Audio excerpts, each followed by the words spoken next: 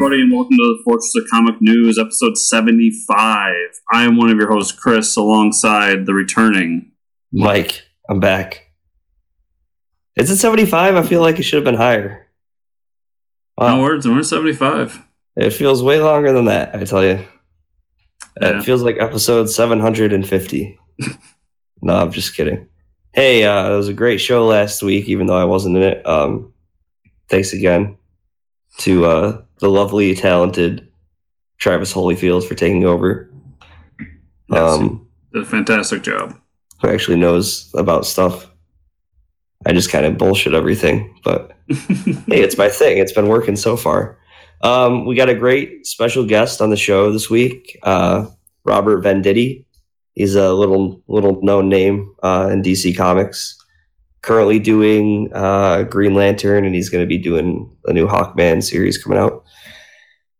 So that's something that's exciting. I'm excited for that. Cannot wait. Yes. But before that, let's get into the news, or at least what's going on with TV shows. Not a whole lot of news for TV shows. They did confirm, I think it was like the other day, I saw something that was like the actress they confirmed for Donna Troy in the Titans show. Like, nobody knew who it was, and there's like, they posted some selfie.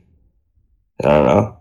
I guess it's some famous actress that people like on some show. I just don't know which show.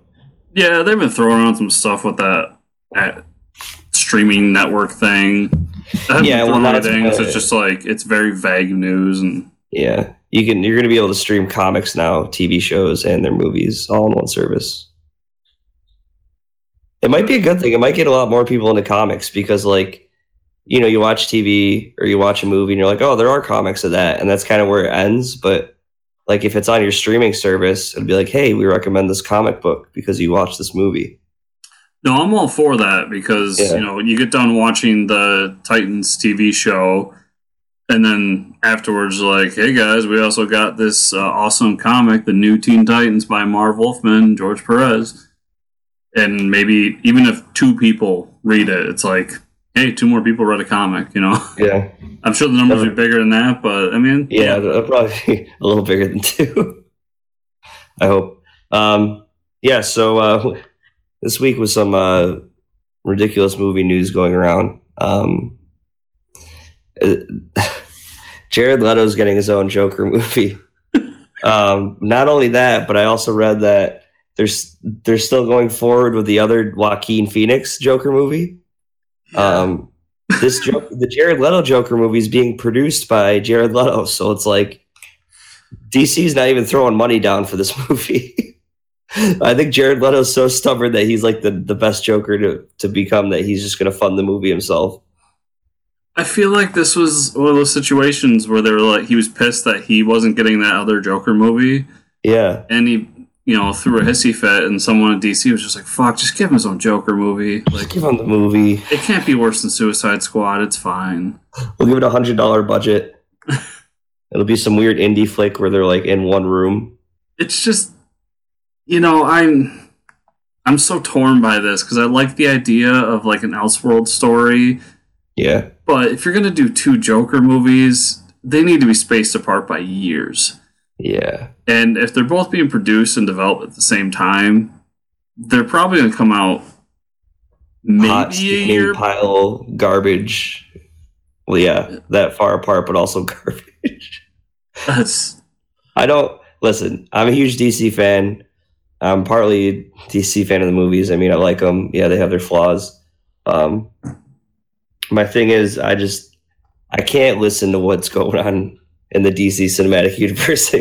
I can't listen to it. I'm just going to all I'm going to say, I'm going to ignore it all and just watch the movies and do my judgment. Like, when the movie's out and at the theater, that's when I'll believe it's happening. Other than that, I don't know. I still don't believe that there's an Aquaman movie coming out this year. Yeah, apparently they filmed it. I don't know. haven't seen a trailer yet. Maybe they're waiting for San Diego Con. I don't know. Zack Snyder will kind of swoop in, land, and drop a trailer, and they'll be like, "Oh, we completely forgot about you, and now we love you again." And then they'll crush our dreams. Speaking of that, they got to come out at San Diego Comic-Con and just blow people away. Yeah, they not even just because I'm not even like expecting them to blow people away. I would just be okay if they had like their shit together. Like they're like, guys, like they don't even have to show me anything new. Just promise everyone you got your shit together this year. Like, hey, we got a guy. He's writing everything down in order this time. You know, like, we're not just throwing darts at a wall and figured it out from there. Yeah. Oh God. Anyways, we have fun here. Yeah. Some good news though. This is for WB, for Warner Brothers. So with the bad comes the good. The Lego Movie 2 Part 2 trailer. Yeah, it was awesome. So good. So good.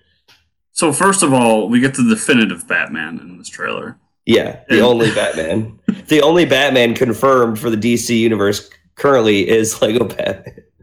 He has the mantle right now. So, but the movie just looks so good. Like they're definitely taking a riff on this kind of post-apocalyptic thing that everybody's been. Yeah, like the Mad Max style. Yeah, and I don't like it's that, and then there's some sci-fi in there because they go out in space. Like they got the tone down right. I'm so excited. I've loved all three of the Lego movies so far. I'm excited for this one. I think I'm going to watch Ninjago tonight. Dude, I do recommend it. It's not the best of the three, but it's fun. And like, I am the guy who's just like, those Ninjago TV shows are stupid. And I absolutely love that movie. So yeah, me too. I went and saw a movie this weekend.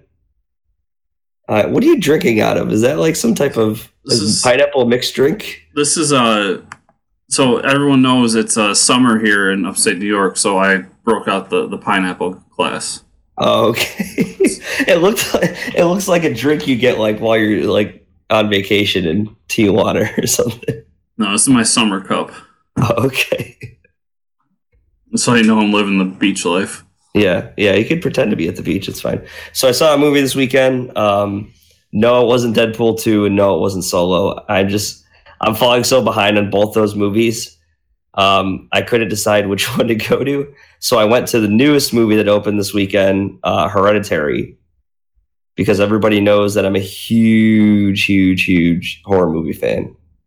Oh, that's the one everyone's raving about right now, right? Yeah. And so I ended up like, I was on a thread on Reddit like a while ago about some good horror movies coming out this year.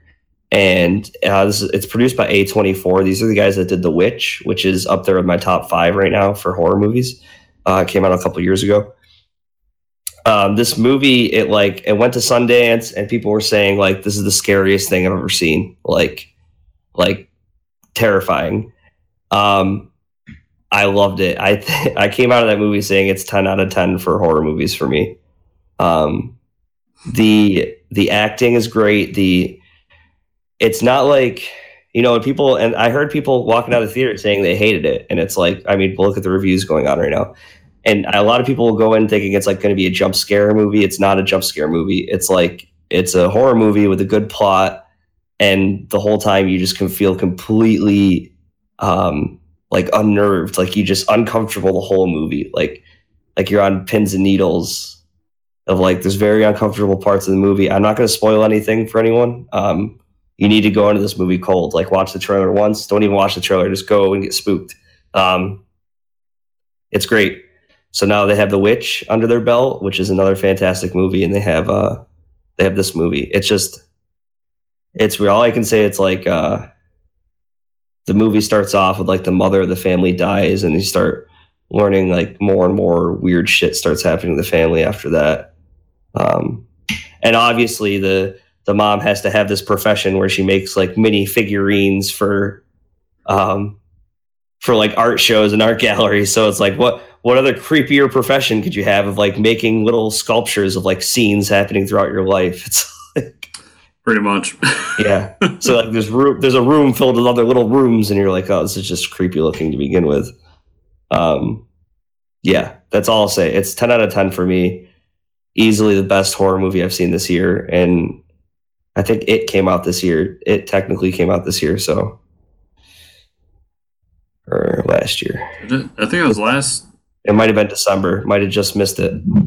Either way, it's really good. Go see it if you like horror. Cool. Yeah, Chris won't go see it, but no, I won't.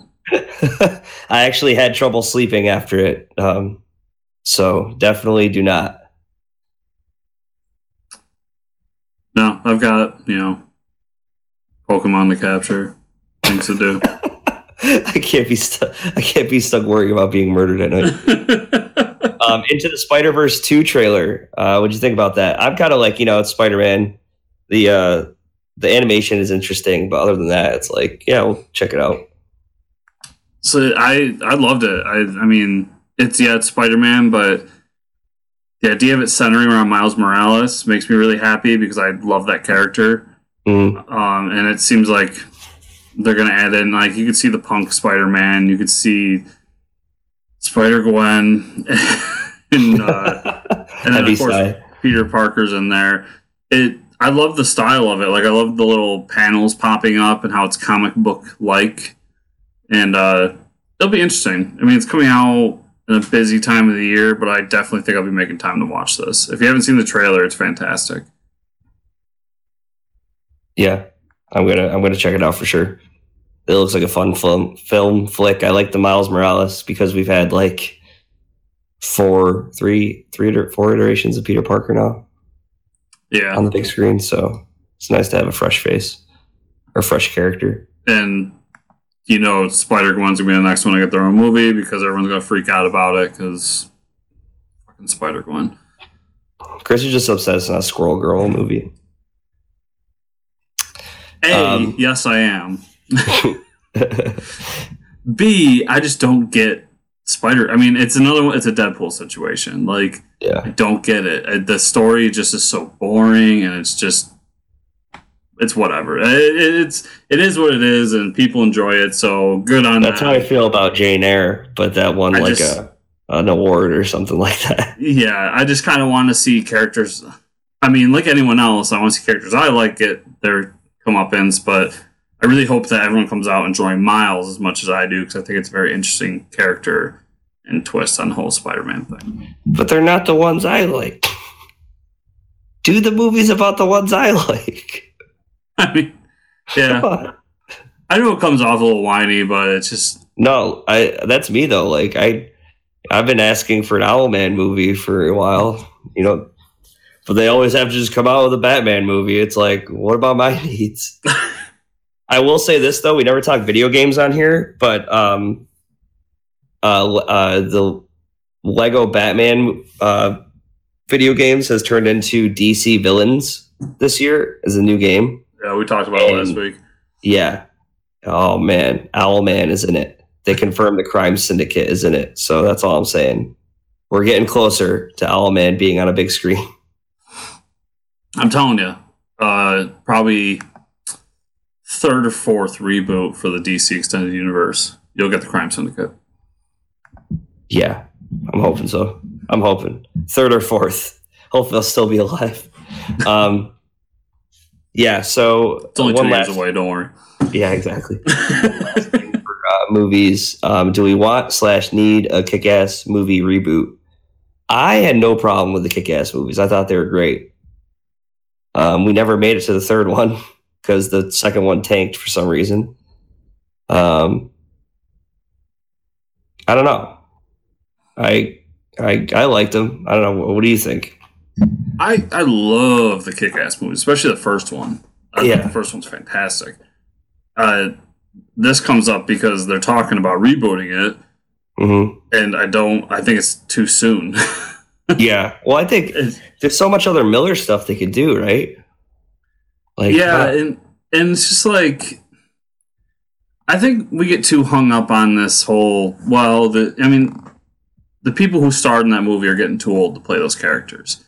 Yeah, and I think we get too hung up on it. Like, just recast them. It's never. I mean, I don't get it. We get too hung up on this stuff. Just go ahead and do it and try it and see what happens. I guarantee you, people, when you see Kick-Ass 3, people are going to go see it. Mm-hmm. It's just like the whole MCU debate. just recast them. Yeah. But to reboot, like, well, you can tell the same story over. I mean, you can't really. It's not like Spider-Man or any other big superhero where you can tell a different origin story or a twist on the same origin story. It's got to be the same. Yeah, so I don't know. It's weird to me. I think it's way too soon to do it, and I just think it's a bad idea. But been proven wrong more than once in my life. So, I mean, I'm gonna go see it either way. So Oh yeah. That being said, I'll go see it. Yeah. I mean, the comics, they just changed Kick-Ass to a girl, so it doesn't matter. Like, they've already rebooted it in the comics. Oh yeah, that's another thing. Like, just do that. Yeah, why don't you just do that? Completely change the whole story. Call it Kick-Ass 3. Bring in the girl. Yeah. Oh, that's great. That's a great idea. Like, I already had the mantle of Kick-Ass before. Yeah. Yeah. Yeah. Oh, yeah. Take that idea. Get rid of all these studios. Okay, guys, we're gonna cut to the interview with Robert Venditti, and we'll see you on the other side. We're back, joined by the awesome Robert Venditti, or Venditti, depending on how Italian you are. We just went over that. Current writer for Hal Jordan and the Green Lantern Corps. Coming up, Hawkman #1. We're getting a reboot, hopefully, or something like that. We'll talk about that coming up. Writer of X-O Manowar. Oh my God, I can't even. It starts with an S. Surrogates. Yes, thanks. So welcome to the show, Robert. Thanks for being on, man. I'm a huge fan. A little starstruck right now, so that's why I keep jumping over my words, stumbling over my words. But thanks for being on the show, man. Really appreciate you guys having me on. Good to talk to you. After all the technical difficulties we've had. Half of them were my fault. So yeah, it's all right. If it makes you feel any better, it's a result of me spilling a water into my laptop.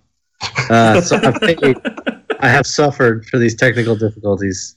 Yeah, you probably learned your lesson after that. We've all been there. I've done it too, and I never drink coffee near my computer ever after that. Never again.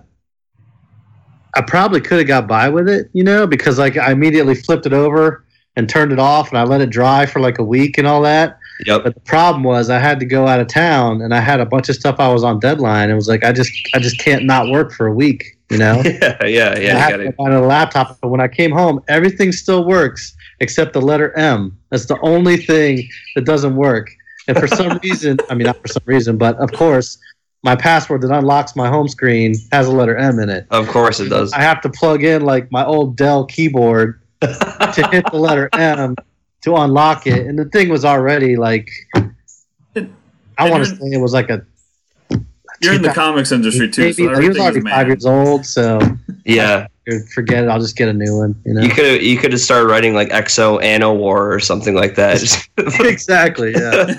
Yeah. You probably need the M eventually. I would assume. Rob, why don't you write Martian Manhunter? Guys, can't do it, man. I can't Sorry. do it. I love it. I love to do it, but I just can't. Now I'm trying to think of all the DC characters that start with M. This is that's a Martian Manhunter is the best one. I think that's it. I'm going to think of as we go through the interview. I'm thinking more.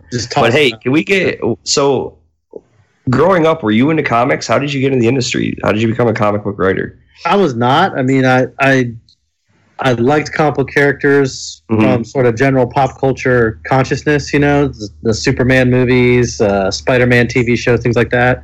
But for whatever reason, I never really read comic books. It wasn't until I was in my mid to late 20s that I... picked up my first comic book.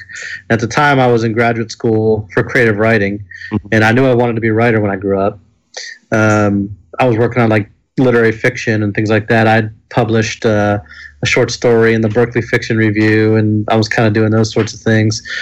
But I started reading comics because of this guy I worked with at Borders kept telling me to read them. And all along, I'd be like, I'm in grad school, man. I'm not. Yeah, I'm too cool for this. Not a nerd. And finally, he was telling me about one day, and it sounded super cool. And so I went and read it, and it was the Confession story arc of Astro City. Oh, wow. So I read that, and I was like, wow, this is really cool. This is everything that I'm learning about in my creative writing classes, character-driven narrative and things like that. But against this superhero genre background that I liked so much when I was a kid.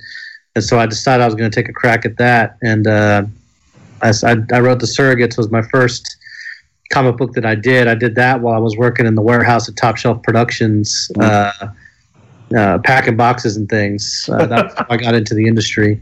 Wow. I gave the script for that book and asked them, if you guys think it's all right.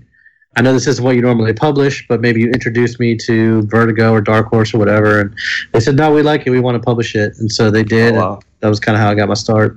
That's awesome. Yeah. Went from packing boxes to now someone packs your comics into a box for you. Poor people, man. It was never what I intended, And that's such a so Astro City. Witness, I thought we'd be all digital by now. I swear. Yeah. I would never put that. I don't know. I don't see the digital just won't catch on. I don't know. It's still not there. Amazon's trying. Yeah, they're trying their best. But so that's great that you like to get into the genre though, or comic book writing. You picked up Astro City, right? Because that's not, as far as comic books go, that's not your normal superhero book. They always look at the perspective of like the civilian or someone else involved in the story that's not actually wearing a cape. Yeah, very, very much so. That was a big appeal to me. It was very much a from the ground looking up. Yeah, as opposed from the superhero looking down. Yeah. I think that's just a cool way to approach it. Yeah, I love that stuff. And I know whenever I try to like get someone to get into comic books, I'm like, okay, well, you should start off as like Kingdom Come, not for the whole. I mean, it's really not continuity heavy, but it's if you're a DC fan from the start, you're gonna love that book. I mean, there's so many great characters that you can see in the book, but also just for the literary content too. Yeah. The overall story, I think Kingdom Come is just like, that's why. Oh yeah, it's the early ones that I read. Okay, so yeah, I mean, you first get exposed to it with Kurt Busiek's Astro City, and then you got into the industry that way, and then you kind of took over X-O Manowar from there. No, I did Surrogates, and then Surrogates.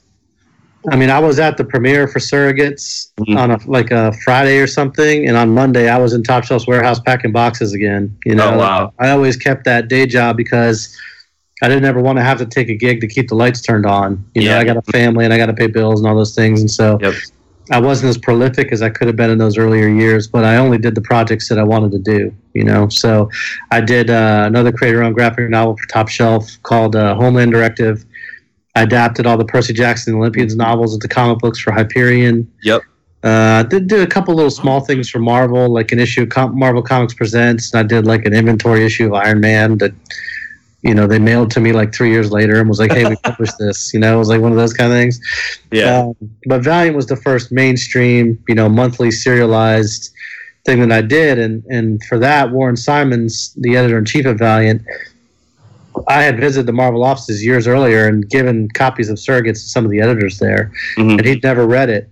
But when he was looking for people that he could talk to about writing for Valiant, he was like sort of just going through his bookshelf and being like, who's this guy? I'll read that, and then he reached out to me and asked me to pitch actually on a lot of their characters. He wanted me to pitch on Bloodshot. Oh, wow. A bunch of things, but X-O wasn't one of the ones he wanted me to pitch on. Oh, okay. But when I read like sort of about their characters, because me not coming from comics, and I started reading them in like the early 2000s, I was like, the first conversation I had was, man, I'm gonna be totally honest with you. Not only have I never heard of any of those characters you just said, I've never even heard of Valiant. I have no idea what that is. Oh yeah. I mean, honestly, it was like, cool, man. That's exactly what we want. We want like fresh takes and whatever. Oh, wow. Cool. So he sent me like a bunch of character Bibles for, the main Shadow Man, Bloodshot, Harbinger, stuff like that. And X-O Manowar was the one that really leapt out to me. This is what I wanted to do because it was earthbound, it was cosmic, it was kind of like whatever you want. Yeah. And I also like historical fiction too. And so I pitched for that and ended up getting it. And that was kind of how my monthly comic book writing career got started. Awesome. And I mean, now you're still doing the Hal Jordan book right now. So I got a bunch of questions about Green Lantern because I've always thought this about like when you write a Green Lantern book. I mean, there's so many Green Lanterns, right?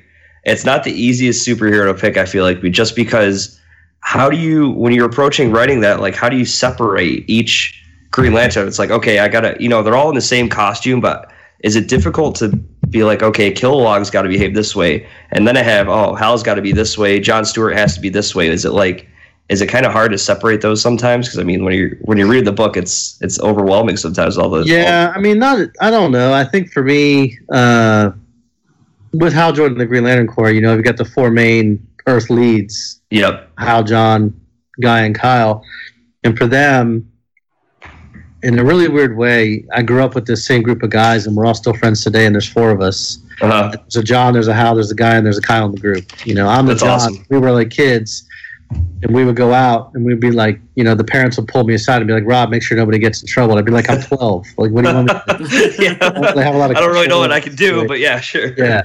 And but we've got those the guy who's the John and who's the Hal. He's the kind of guy that could just walk into a room and not even say nothing to nobody. Within an hour, everybody would be talking to him because he's got some kind of just charisma about him, Yep. Mm-hmm. And so for me to write those four guys, it was about really just writing. I'm hanging out with my four friends and concentrating on the idea that they're all Green Lanterns and they all have the same uniform and the same ring and they all have a will-based power, but they all get to that will in a different way. Like Hal is very impulsive and he goes with his gut and he's a fighter pilot. And that's where his willpower comes from. John is the exact opposite of that. He's very restrained. He's a military guy. He's a tactician. He's going to hold back, and it takes will to hold back and not just react like the way Hal does. And for Hal, it takes will to just react and to not sit back and think about it, So for all those guys, I just try to focus on how they come at that willpower differently. Now, when you get to the wider aliens, and there's like 1,000 million of them, there's certainly a few that I've used more than others, Kilowog and Tomar 2 and things like that. And so I try to build out their personalities and things, and I'll try to be consistent with their constructs and have them make, similar things often and stuff like that. When you get into real deep catalog stuff like, Rod Lop fan or whatever, I had to think about how's this guy going to do, So how's he going to react? You have to think about those things sometimes. And the latest story arc has been great so far. I know, as we typically don't see the Dark Stars as a villain, right? Did you pick those yourself, or was that something like you had? Okay, we got to use these guys as a plot device, or how did that come about? For me, it was a story that I'd been wanting to do for a long time. The Dark Stars have been gone for so long that you can come back and have them be villainous now. We haven't seen it in a long time. Something, you know what I mean? Yeah. And actually, I wanted to use the Dark Stars for years, and it wasn't really until Rebirth when things kind of freed up. Yeah. A lot of the concepts that I did in Rebirth, like Brainiac trapping the Corps in a bottle and having the Green Lantern Corps fight Brainiac, Yep, yeah. I wanted to do that in New 52, but I wasn't really able to. And Dark Stars was the thing I wanted to do, but I wasn't really able to. And so Rebirth kind of opened things up in a lot of ways. And I tried to make the best use of that. And, I didn't want to do a lot of mythology building necessarily with Green Lantern because I had just done that for 5 years on X-O Manowar. Yeah. Me, it was, and Jeff had just done so much mythology building too. For me, it was trying to take that mythology that he built and now weave it into the DC universe. So they fight Brainiac, or Rip Hunter comes in for a story, or Space Cabbie's there now, or you know what I mean? That's cool. Bring in these other things and weave it in kind of that way. That was sort of my ambition. Certainly with Rebirth moving forward. With taking over the book after Jeff Johns, a lot of people really revere that run, and having to come in after his big finale, what kind of pressure does that put on you? Did you think about that at all, or was it just I got to continue Green Lantern? Yeah, I was aware of it, but I didn't think if I was going to think about that, I wouldn't take it. You know what I mean? It's obviously, and you got to keep in mind, this isn't just Jeff Johns coming off, close to 10 years writing the character or whatever. Yeah. For Jeff Johns, it wasn't just, him having written for almost 10 years that character, but being a very prevalent comic book writer for years and years before that. I wrote 7 issues of X-O Manowar, and then I wrote Green Lantern 21. You know what I'm saying? I didn't have a real deep pool here of stuff I'd done. You know what I mean? So I I know going in that I'm not going to write this as well as, you know what I mean? I'm not going to write as well as Geoff Johns. It's just not, because I've only written a handful of serialized comic books at this point. So I didn't think about that. I just thought about this being the kind of opportunity where I could be on a character and if I was fortunate enough, be on it for a while and grow and learn as a writer as I'm doing it. And I think if you read Green Lantern 21 versus Hal Jordan, the Green Lantern Corps 44, whatever just came out, I think you'll see that progress. I mean, I hope you would, you know. Yeah, I think it's awesome. Me personally, reading the latest story arc is you're getting to see this awesome team up now. They're forced to go and find help from people that they were fighting in the past, and he goes to Orion, right? He goes to he goes to General Zod. He goes to Zod. That's right. And that was that conversation was awesome, because I mean, you have the two, army guys, right? And they both see the way they fight or way they battle. They both have different views on it, and that conversation was just awesome. And then you have the New Gods getting involved too, and that's where I first picked you up, was when you did the crossover with Green Lantern and the New Gods. Oh, Godhead, yeah. Godhead, yeah. I'd started to figure it out a little bit by then. Yeah, and then you felt more comfortable with the characters to take them and do some crazy crossover like that, and man, that was awesome to see. Yeah, I liked Godhead. That was fun to work on. And it was just, so many moving parts that you're moving around, and I think one skill that I do have, and everybody's got holes in their game, right? I mean, it's just the nature of it. There's better dialogue writers than me out there and whatever, but I think one thing that I am good at is I'm a good puzzle piece guy. And what I mean by that is, like, editorial can come in and dump a bunch of puzzle pieces on my desk, and I seem to have an ability to figure out how to make them all work, you know? And so for Godhead, it was like, we want to have a 5-book crossover. Yep. Wanted to involve the New Gods, and you have to use the Black Lanterns. And I was like, all right. Sounds good. No problem. And I started just moving stuff around. Yeah. And it was awesome. We work as writers, the guys in the Green Lantern books, we had a retreat, and we talked about a lot of those things too. But in the early stages of it, it was like, what would you do? And I said, well, it always seemed to me, because I didn't read Green Lantern, right? When I never read an issue of Green Lantern in my life until I started researching the character, and now I'm reading it all in one sitting, Yeah, you do it all. So I was reading it all in one sitting. I keep waiting for Kyle, being the White Lantern, to have some connection to the life equation. Yeah. Waiting for it to happen, because I know about the New Gods and the life equation already, and I'm like, surely this is going to go together. Yeah. And it never happened. And so, I said, okay, Kyle's got the life equation. He got it when he went through the Source Wall. Mm-hmm. And now the New Gods want it, and we're going to get Black Hand involved, and he's going to come and raise a bunch of dead stuff off the Source Wall. And they were like, all right, cool, let's do it. Let's do it. And it was awesome. I mean, it made for an epic story for me. I was reading Green Lantern at the time, and for me, I was like, I don't think there was anything involving New Gods, and to just like have that be dropped on us. I remember like we would meet up at the comic book shop Sunday once a month to go over the previews book and see what to order. And I was like, order like hundreds of these, like this is all you need on your shelf is like New Gods, Green Lanterns. Like, you don't need anything else. And you can see how much I enjoyed writing those characters, because I've brought them back again in Birth, with Orion and the Fall of the Gods story. And then, I'm using Orion again now, and the Dark Stars arc. There's just something cool. I mean, nobody did it like Kirby. You know what I mean? Yeah. There's a few issues in there, in the run, that I'm really super proud of. One of them is 16, which is the Guy Gardner Arkillo fight, when you get all the background on Guy's dad and everything. And the reason why Guy can take such a beating is because no punch hurts him as bad as the ones his dad used to hit him with. Yeah.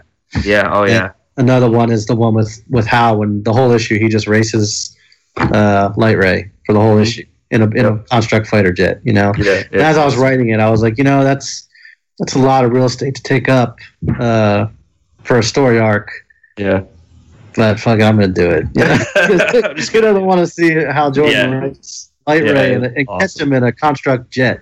So. Yeah, and that's cool. And that's you're doing a lot. It seems like you're doing just the fun stories that you want to do now. And I like the new twist you're putting on stuff like the Hector Hammond wants to be a hero now, right? And we're seeing admires Hal so much, you know. Yeah, he just admires him now. He's like, okay, now I'm gonna be a hero. That's pretty hilarious. When he was like, yeah, I'm gonna be a hero. He's like flying with him in the Construct spacesuit. I thought that was awesome. Yeah. So how fun is it for you to figure out constructs for these scenes too? Like, do you have an approach that you do, or is it just like, oh man, I really want to stick with the character, you know what I mean, and try to do what I think they would do. And I'll be honest, after 85 issues, it gets hard to come up with different ones. You know what I mean? Like, it's like a jet plane every time. It's but that's kind of the way Hal is, you know. Yeah, but like exactly. Kyle's a tough one because Kyle's so creative. He would come up with something different every time. Yeah, you know. Mm-hmm. Guy's the easiest one, you know, and like he's the most fun, you know. Like he makes a construct car just so you can slam a dude's head in the door. You know what I mean? Like that kind of stuff. Like you know, he makes a beer bottle so you can crack it over your head. You know, like he's the most fun and the easiest one to do. But yeah, it does get hard to keep coming up with new stuff all the time. You know. Awesome.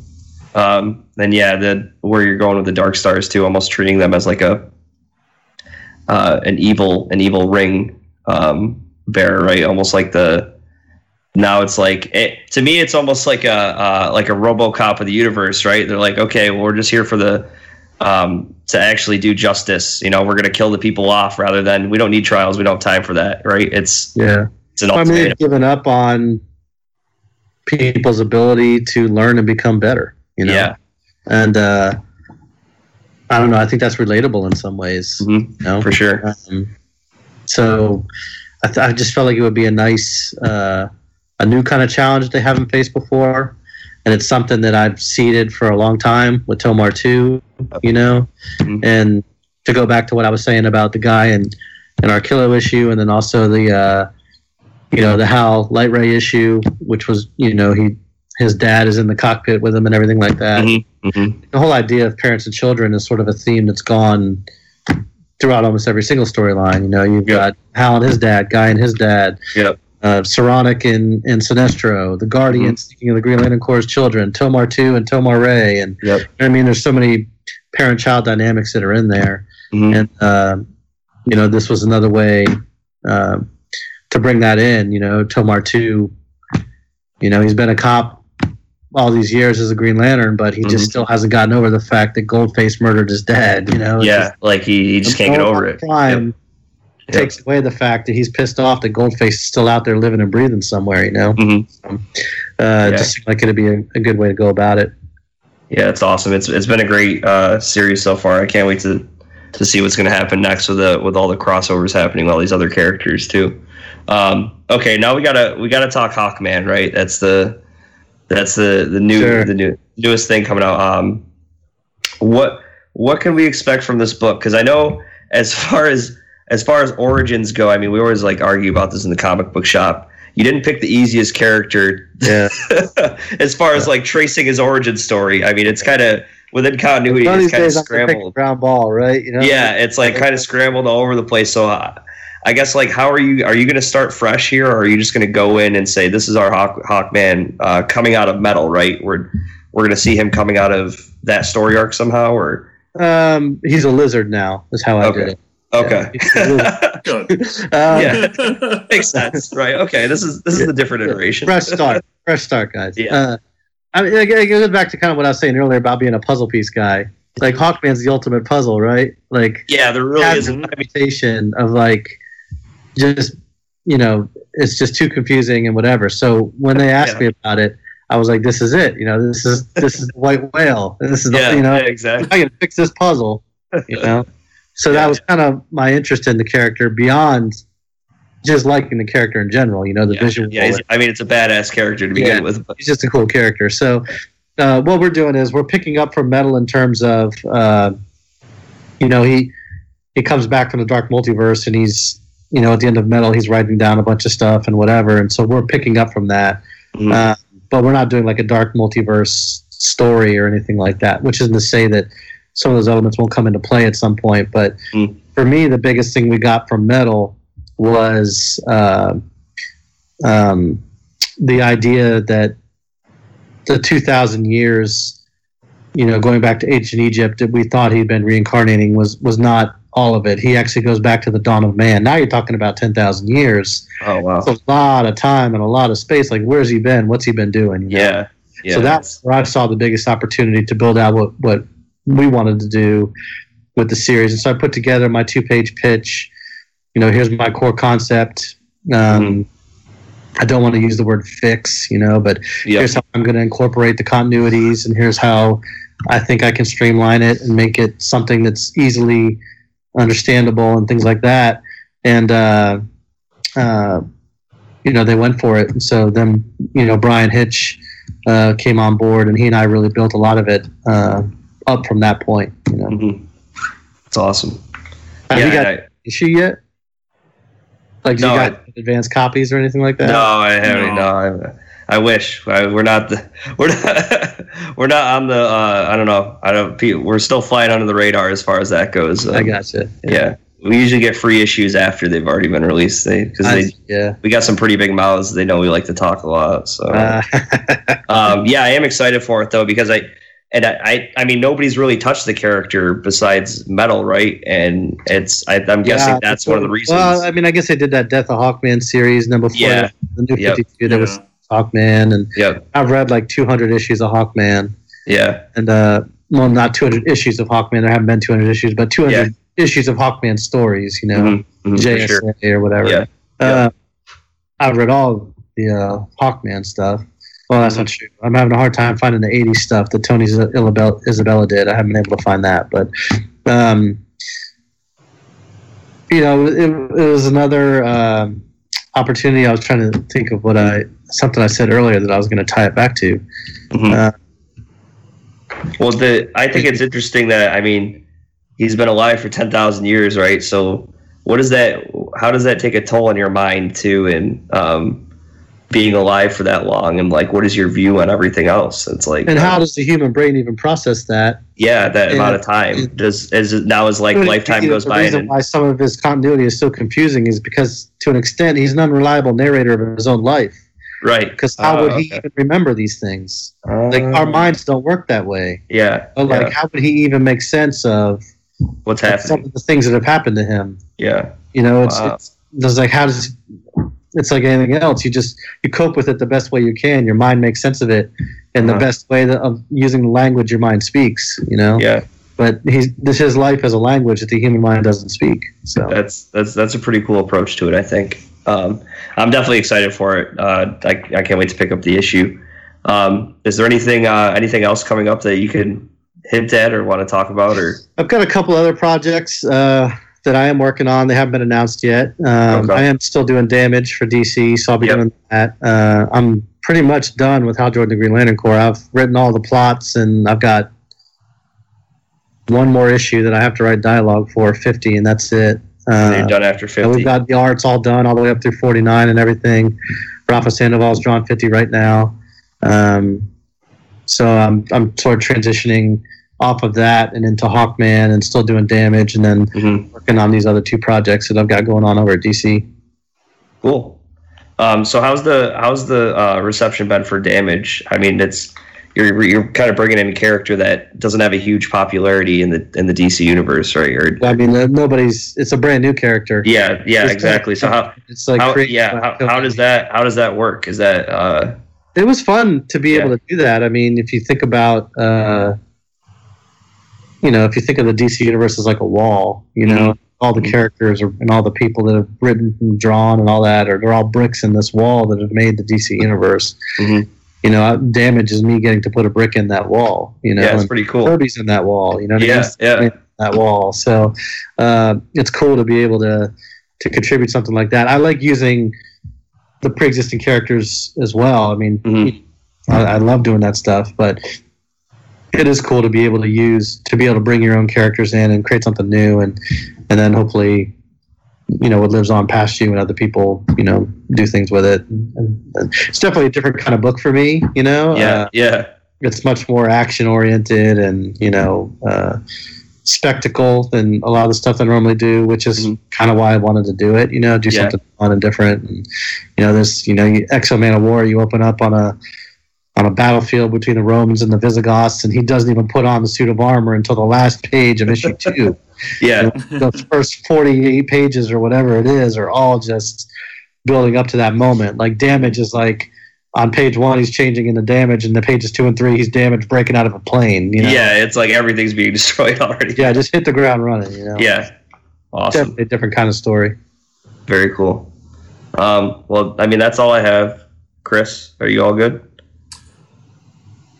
Yeah, other than, when am I going to get to see you do a Marvel character?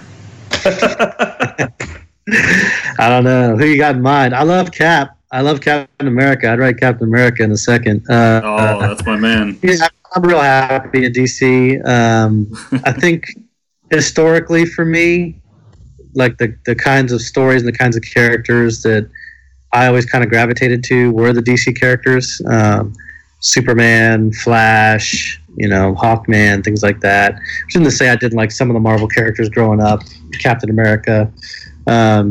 And I love a lot of things that Marvel's doing with their films and things, but I really like the DC universe. I like the characters there, and Me too. Now, I'm happy to be in that place. Which isn't to say I won't at some point want to try my hand at Marvel or something like that, but no plans in the immediate future. So, and that's always my little joke with the DC exclusive guys, but I also have to throw my pitch out there. I threw it at Jeff Lemire. Now I'm throwing it at you because I need this character to return at some point. So, a funny story about Jeff Lemire. Like, I've known him.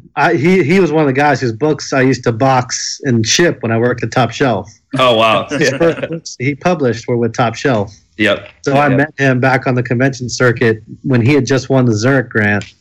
Oh, and, wow. I've known him that we've gone back a long ways. Matt Kint is another one that was at Top Shelf. Oh, okay, yep. Nate Powell, Ray Fox. Wow. Just a ton of those people. Yeah. It's a lot of talent. That's awesome. Yeah. Yeah. So, go ahead. My pitch for you, the character we got to get back in the DC universe. It's from this little book from the 90s called Doom Patrol. I'm sure you've heard of it. Yeah. The villain is Codpiece. Oh, the beard guy. Is he the beard dude? No, he doesn't have a beard. No, he wears a helmet. He has an all red suit. He kind of looks like Exo Manowar, except it's all red. And then he has a giant cannon on the codpiece that covers up his junk. Okay. And it has all types of different tools in it. This is a real character. I'm not making shit up, man. I did not think it was creative. So the 90s got a little weird. Yeah. So I'm just saying, at some point, Is this the Grant Morrison run? It's right after the Grant Morrison run, actually. Which is like, you would think that sounds weird, like Grant Morrison. So I think when they were coming into it, they're like, how could we out-weird Grant Morrison? Codpiece. That's how we do it. I don't know.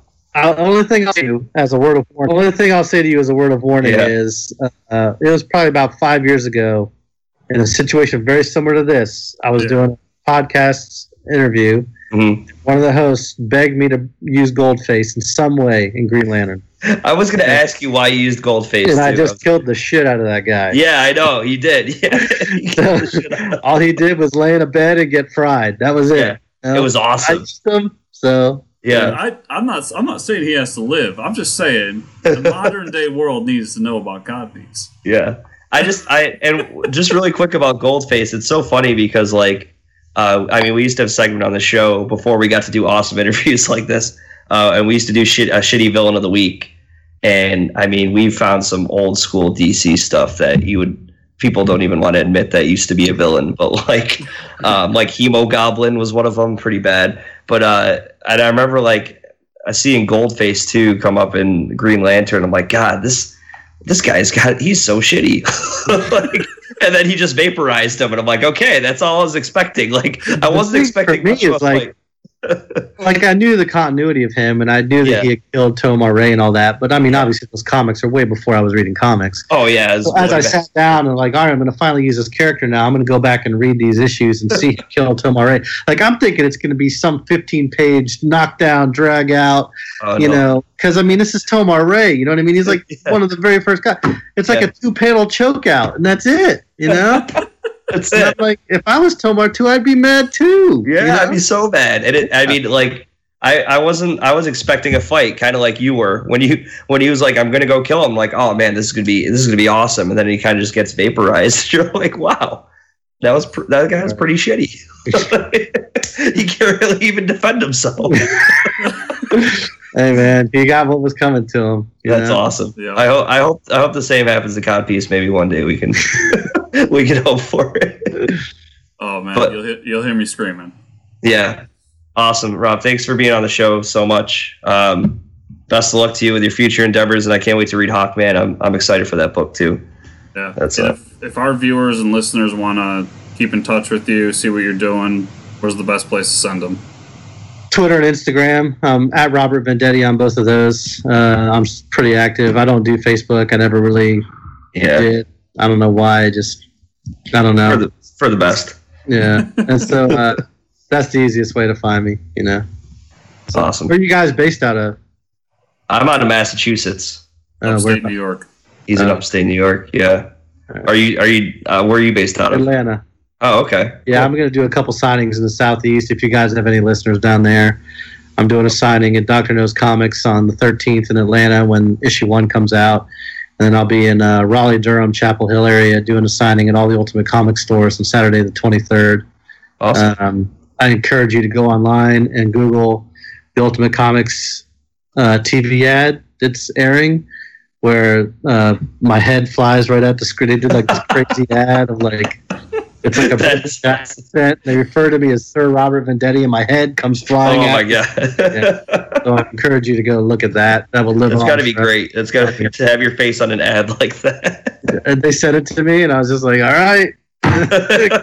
Run it. That'll get people to show up for sure. we should change our intro so just creators' heads are flying at the screen as it's happening. Whoever we're interviewing that day, that's a good idea. We should talk about that. Yeah, it's like today we have Robert Venditti. It's like flying. You know what you could do is you could start your show and like have the oven timer go off. Oh my god! Like a baking pan with like we could. You know what I mean? Yeah. Like, I just baked Robert Vendetti. Let's talk to him. I mean, and then it like swirls into some cheesy edit on the show. It's Robert's made me feel really good about showing off my kitchen today because we've had so many technical difficulties that the oven had to make a return. It's been like 50 episodes without the oven. I will say that. I'm glad I was here for it. Yeah, so that was just for you, man. Just brought it back just for you. Now you got to bring back Codpiece. Awesome. Hey, man, thanks for being on the show, Rob. We really appreciate it. Appreciate it, guys. Take care. See ya. You have a good one. And we're back. Wow, we're back. Hey. What a cool dude. Yeah, very, very cool individual. Some cool stuff we talked about, that origin story, that, man... That was awesome. I love doing these out of order because we're faking it really bad. Yeah, I'm trying so hard to fake it. I don't know. He might have not been an awesome dude, but I like to think they're always an awesome dude. What if he just comes on and he's just like, fuck you guys and your stupid podcast. And then he hangs up and be like, he's still an awesome dude. Still one of the best we've had. Oh my god, I want that to happen though. Yeah, I hope so. Well, everybody listening to this has already heard the interview, so they're just like, what the fuck are these two guys doing? Yeah, what are they talking about? A lot of editing happens in the show. You guys just don't know about it. Anyways, let's get to comic book news. Marvel announces As Guardians of the Galaxy. How have we not thought of this before, right? How has this made it? How has this term survived through the 80s? And nobody picked up As Guardians of the Galaxy. As Guardians, and then the Guardians of the Galaxy. It's like genius. I want to know. I wish I could be in one of those meetings. Because I want to know, did Cullen Bunn just sit there and go, guys, As Guardians of the Galaxy? And they're like, who? What do you mean? What do you want to do as a Guardian of the Galaxy? No. As Guardians. What about Thor? No, as Guardians. No, I don't understand. So basically, anyone that hasn't kept up, Guardians of the Galaxy are no more in the Marvel universe, and so As Guardians are going to take over. And all I know is Destroyer's in it, and Angela, and a few other Asgardians, and I'll buy it because it says Cullen Bunn. Yeah, and hopefully, let's try to get him back on the show, and then we find out what happened with that. Yeah. Well, there was a great interview I listened to with Donny Cates where he was talking about Venom, and he talked about that moment, and he was just sitting there going like, "Yeah, we're sitting in the retreat, and I told him the whole story for Venom. He has like 17, 20 issues planned out." And he goes, "Yeah, and we get to this point, and then we're going to bring in another book, and it's going to be called Venom." and he said, and my good buddy Jason Aaron just looks at me and goes, "Yeah, don't do that." So true, don't do that. And guess what? We're getting the book. It's happening, apparently. Wow.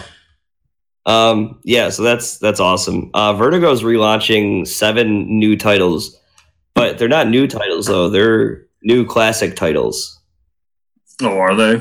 I think so. At least that's what They're relaunching the whole brand, I guess. And there were 7 titles, and only one interested me in any way. I think what's killing Vertigo is they don't have fairy tales anymore. This whole thing, like, the people they brought in people from television and movies and video games and different walks of life and said, pitch us your comic book. And that's what they're doing. And like I said, there's one that's kind of interesting. It's called Second Coming. And it's like a superheroes, but at the time when Jesus is resurrected.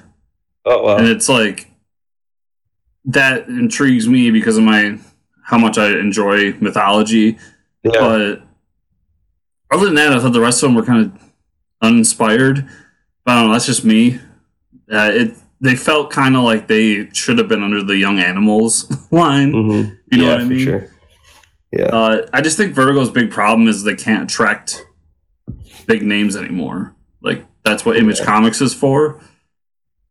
So, good. I mean, I hope it works out for them because healthy Vertigo is good for the industry. But we'll see how this one works out. Maybe DC just absorbs them completely. Well, they are owned by DC. Yeah, so I mean, maybe they just rebrand it completely. Like, don't even call it Vertigo anymore. I mean, maybe it's time. I don't know. For me, there's never really anybody that's like, oh, I read Vertigo comics. No, that was totally a '90s thing. I read Image, I read Marvel or DC, and I don't know. I'm not trying to diss on them or anything, but no, that's just how it is right now. I almost feel like the best move for them would be to do exactly what you're saying and call it, like, you know, still be Vertical, but you're under the DC umbrella 100% now, and give them those adultish characters and say, here's Swamp Thing again, here's Hellraiser again, and all these other characters, and just do that would kind of more mature versions. Like DC/Vertigo Swamp Thing. Yeah, and then they could still cross over and everything. Yeah, I don't know. We've had some good ideas today. We're gonna start charging for these, I think. So GameStop is gonna start selling comics too in their stores. Not every store, and that's awesome. Hey man, start selling comics everywhere. Get them out there. You know, I wish newspaper stands or like magazine stands in the city still did that too. I think that'd be so awesome. Just walk up and buy a comic while you're walking in the street. I want to be back to that point. Yeah, this feels a lot like a effort to change GameStop into something else. Oh, for sure. And find a way to keep them open, which, you know, more power to them, do it. I would love to see even though I think retailers listening will probably disagree with me, but I would love to see a chain comic book store pop up. That just means more people have a comic book store to go to in their local area. And if GameStop's the one to do it, more power to them. Yeah, there's Newbury Comics in Massachusetts. Everybody's heard of Newbury Comics. There's like 5 or 6 of them throughout the city and stuff. Yeah, there's a few that have broken out and done like chains in their area. Uh-huh. Like Midtown, there's 3 or 4 of them in New York City. Yeah. But I would love to see one go kind of nationwide and have one almost everywhere. So even because there's plenty of people that might listen to this or just out there that don't have a comic book store anywhere near them. Yeah, there's none in my town. I think the closest one is like hour away. Yeah, at least an hour.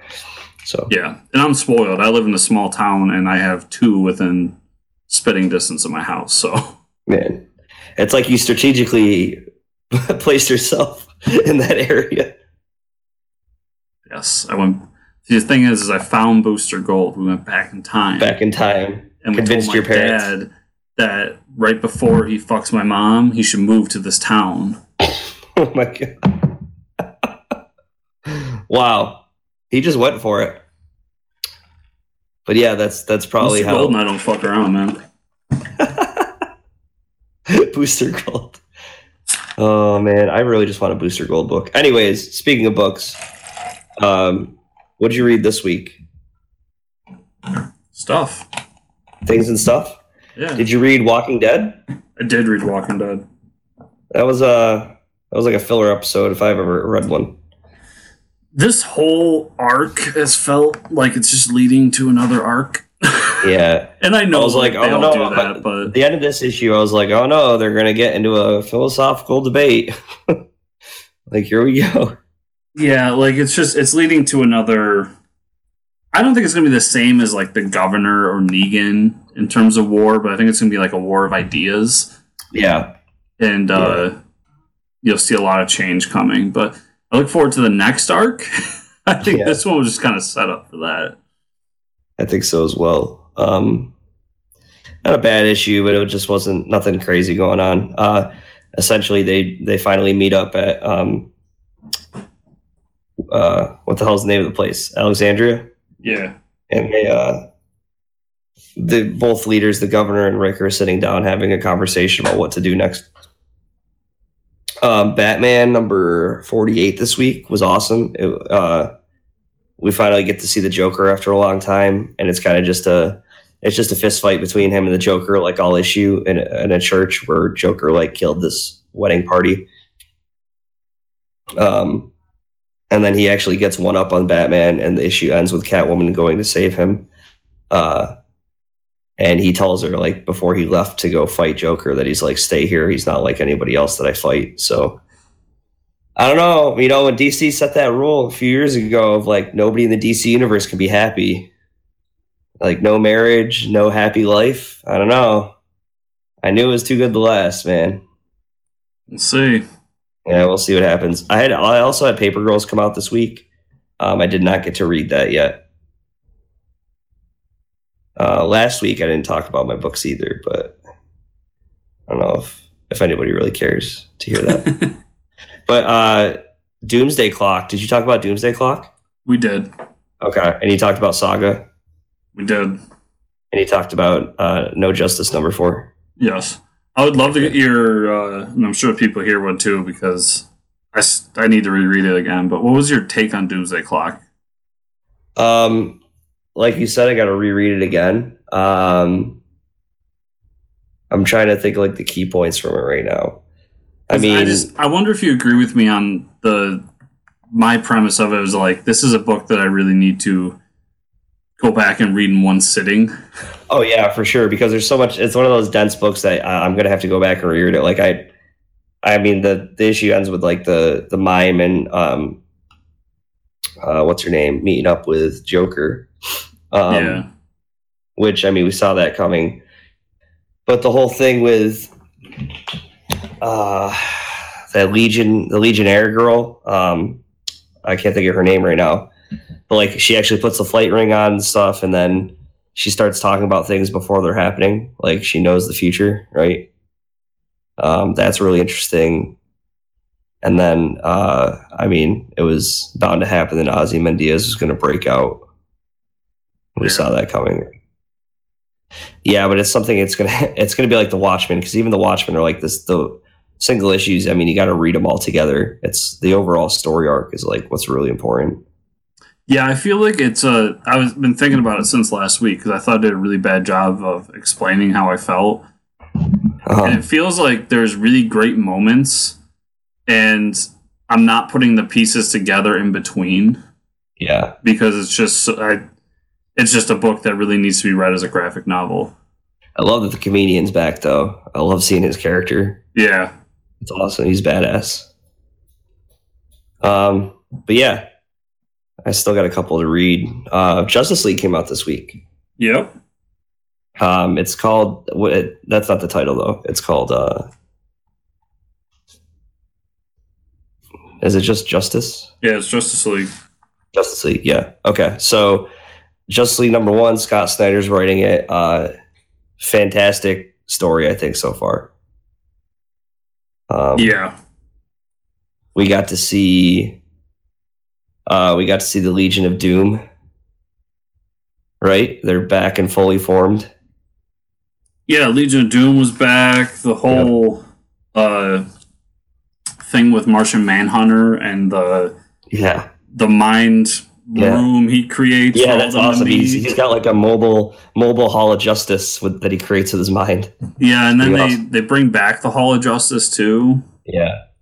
Yeah, there was a lot of cool stuff there. Yeah, there's a lot of like Easter eggs and stuff, and then the whole story arc of like, what do you think is coming?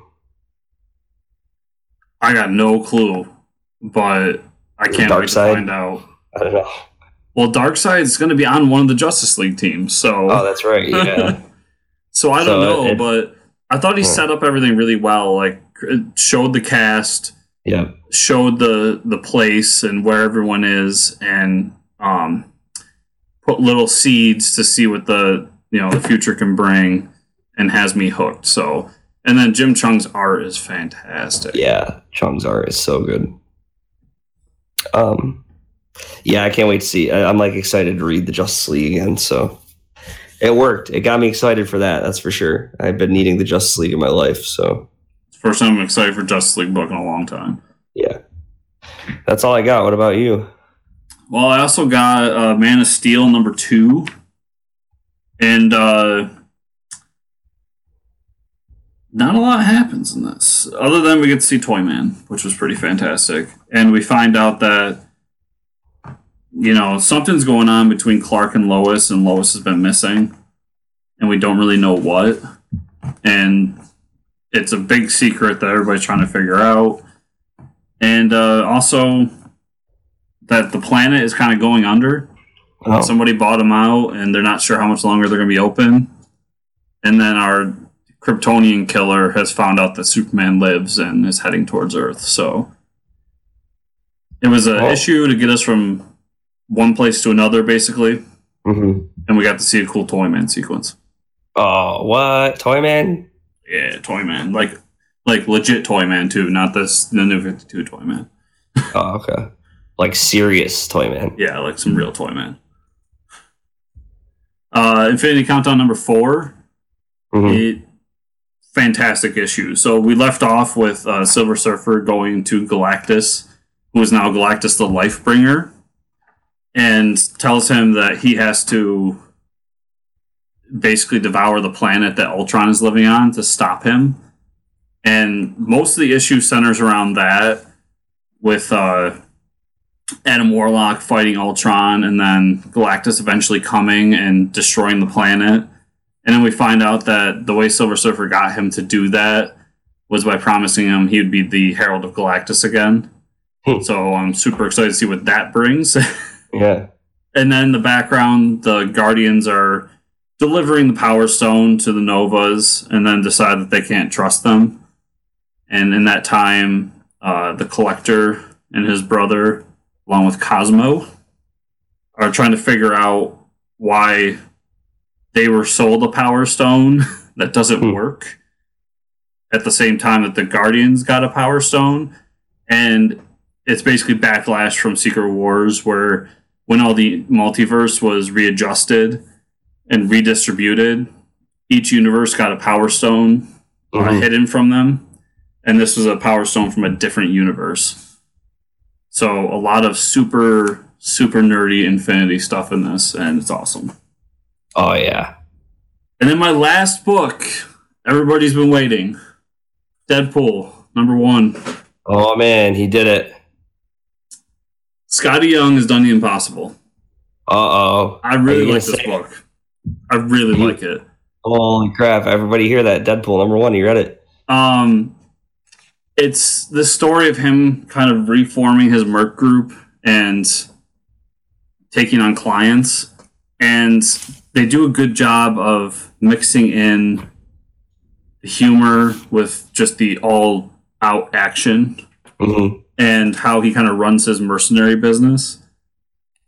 And in the end, he has this decision that he's sick of going out and fighting, C-list people and killing them. He wants to be like back on top. Yeah. And so how does he do it? He's going to start his own summer Marvel Comics event. Oh, wow. And brings in the Guardians and the Avengers and has to basically save them from this giant being that comes out on a motorcycle. Nice. Awesome. The art's really good. The writing is very clever, which is unique for Deadpool.